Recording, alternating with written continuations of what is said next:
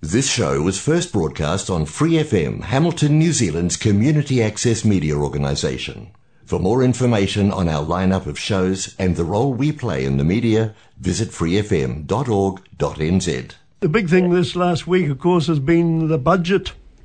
And some good points and some not so good, I suppose. One of the things I noted, there didn't seem to be anything in there for pensioners. There was no increase in their in the pension thing.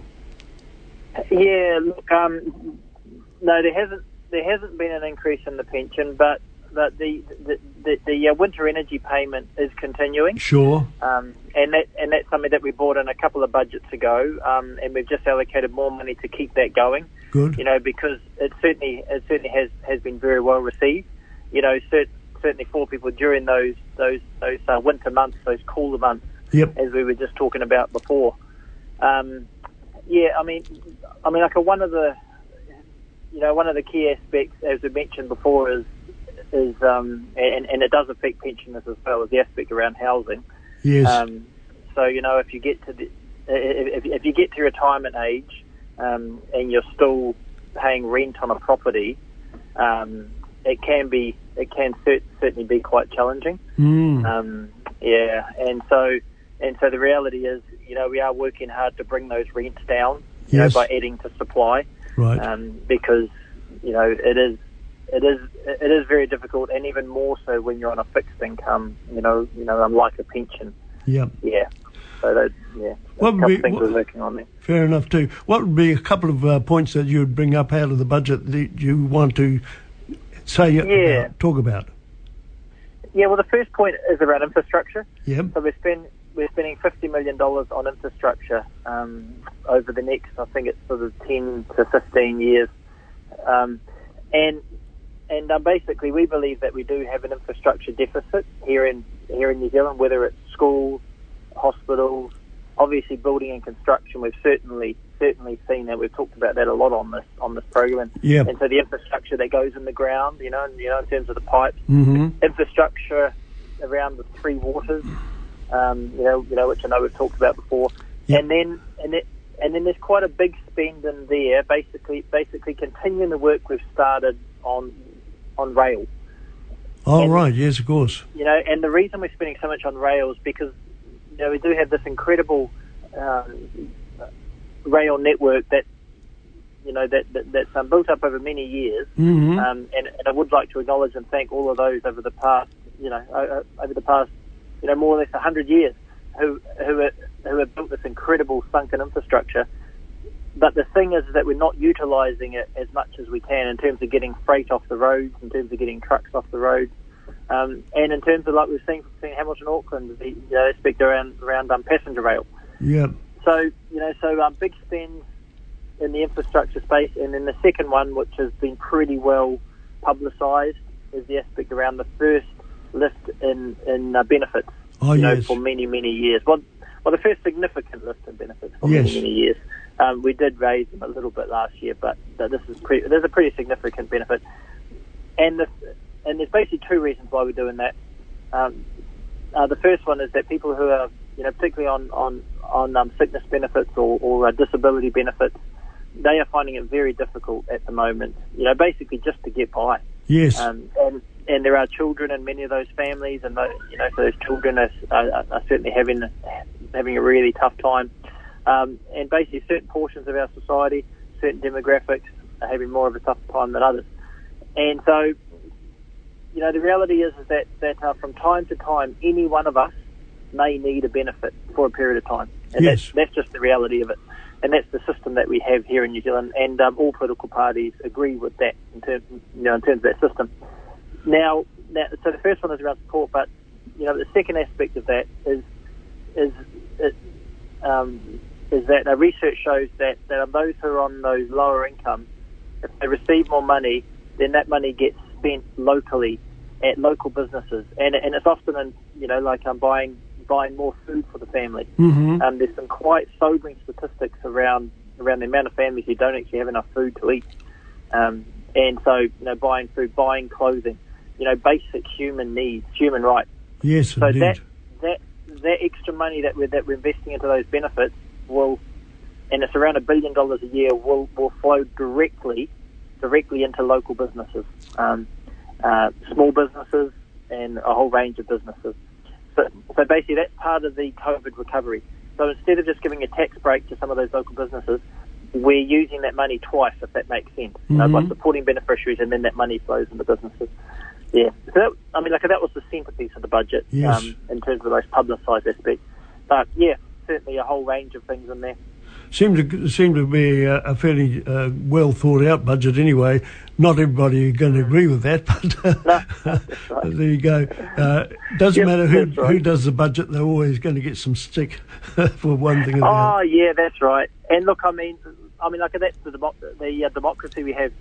Every 3 years, people decide if the government's doing a good job, and in this term of government, we'll produce 3 budgets, and people will make their decisions. And you only have to look overseas. I was reading in the Economist magazine just yesterday, and I don't really want to name the countries, but certainly a few countries around the world that are having really tough times. Yes. In terms of civil unrest, political. Yes. Political challenges. And of course, we've had the Middle Eastern trouble just recently, and that's affects a lot of people. Yeah, absolutely. And I think that we take it for granted here that we have a really strong democracy here. Yep. And I think that it's certainly held us in good stead. Yeah. And there's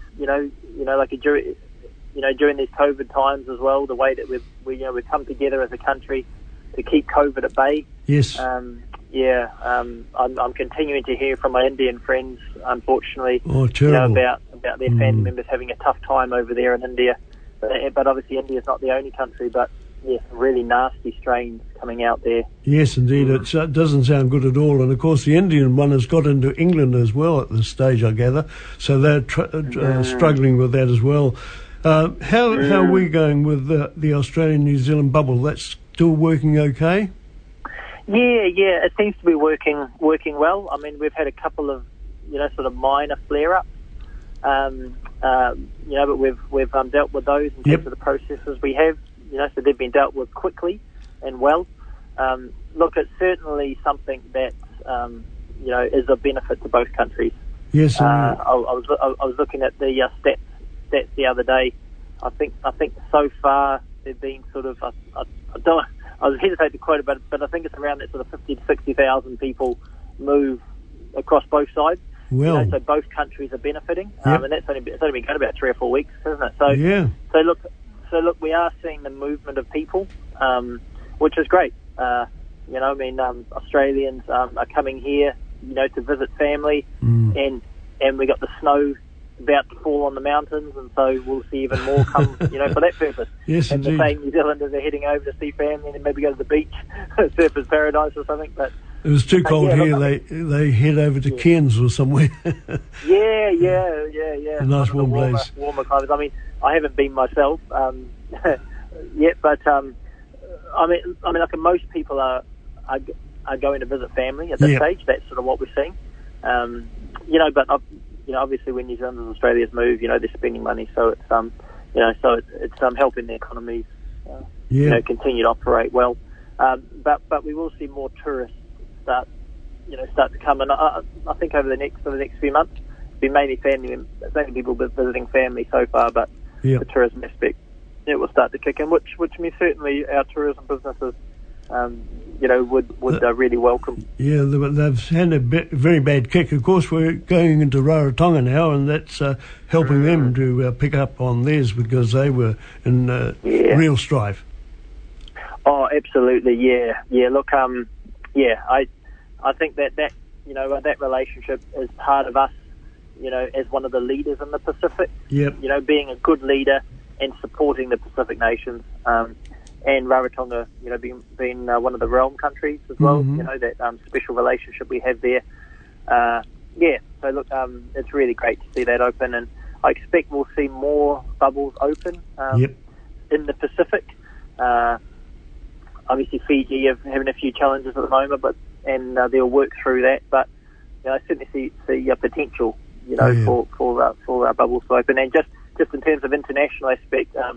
our Trade Minister, Damien O'Connor, is going to head over to the European Union. Is he? Yes. Yeah. So he's going to do some work on our free trade agreement with the UK. Yep. But also the renewal of our free trade agreement with the European Union. So, so there's a couple of really important free trade agreements, that are currently being negotiated. Yes. And so Damien's going to head over there and have those face-to-face meetings. So, that'll be really important for our exporting businesses. Well, that sounds very good then, Jamie. We'll let you go now. And have you got Parliament this week? No, not this week. Okay. In Hamilton this week, one of the exciting things I've got coming up, if I could briefly say, is that at 4:45 tomorrow afternoon, that's Tuesday afternoon. Yes. I'm hosting a Grow Waikato event on transport. All right. And so we're going to have NZTA, we're going to have the airport CEO, we're going to have people from various councils talking about a whole range of transport issues and opportunities. So it's basically 4:30 to 4:45, mix and mingle, then 4:45 to 6 o'clock, and that's tomorrow afternoon at the Wintec Atrium in town. So it's a non-political event, but it's basically me just hosting an event, to celebrate some of the things that are happening around transport. For more episodes, use the accessmedia.nz app for iOS and Android devices, or subscribe to this podcast via Spotify, iHeartRadio, or Apple Podcasts. This Free FM podcast was brought to you with support from New Zealand On Air.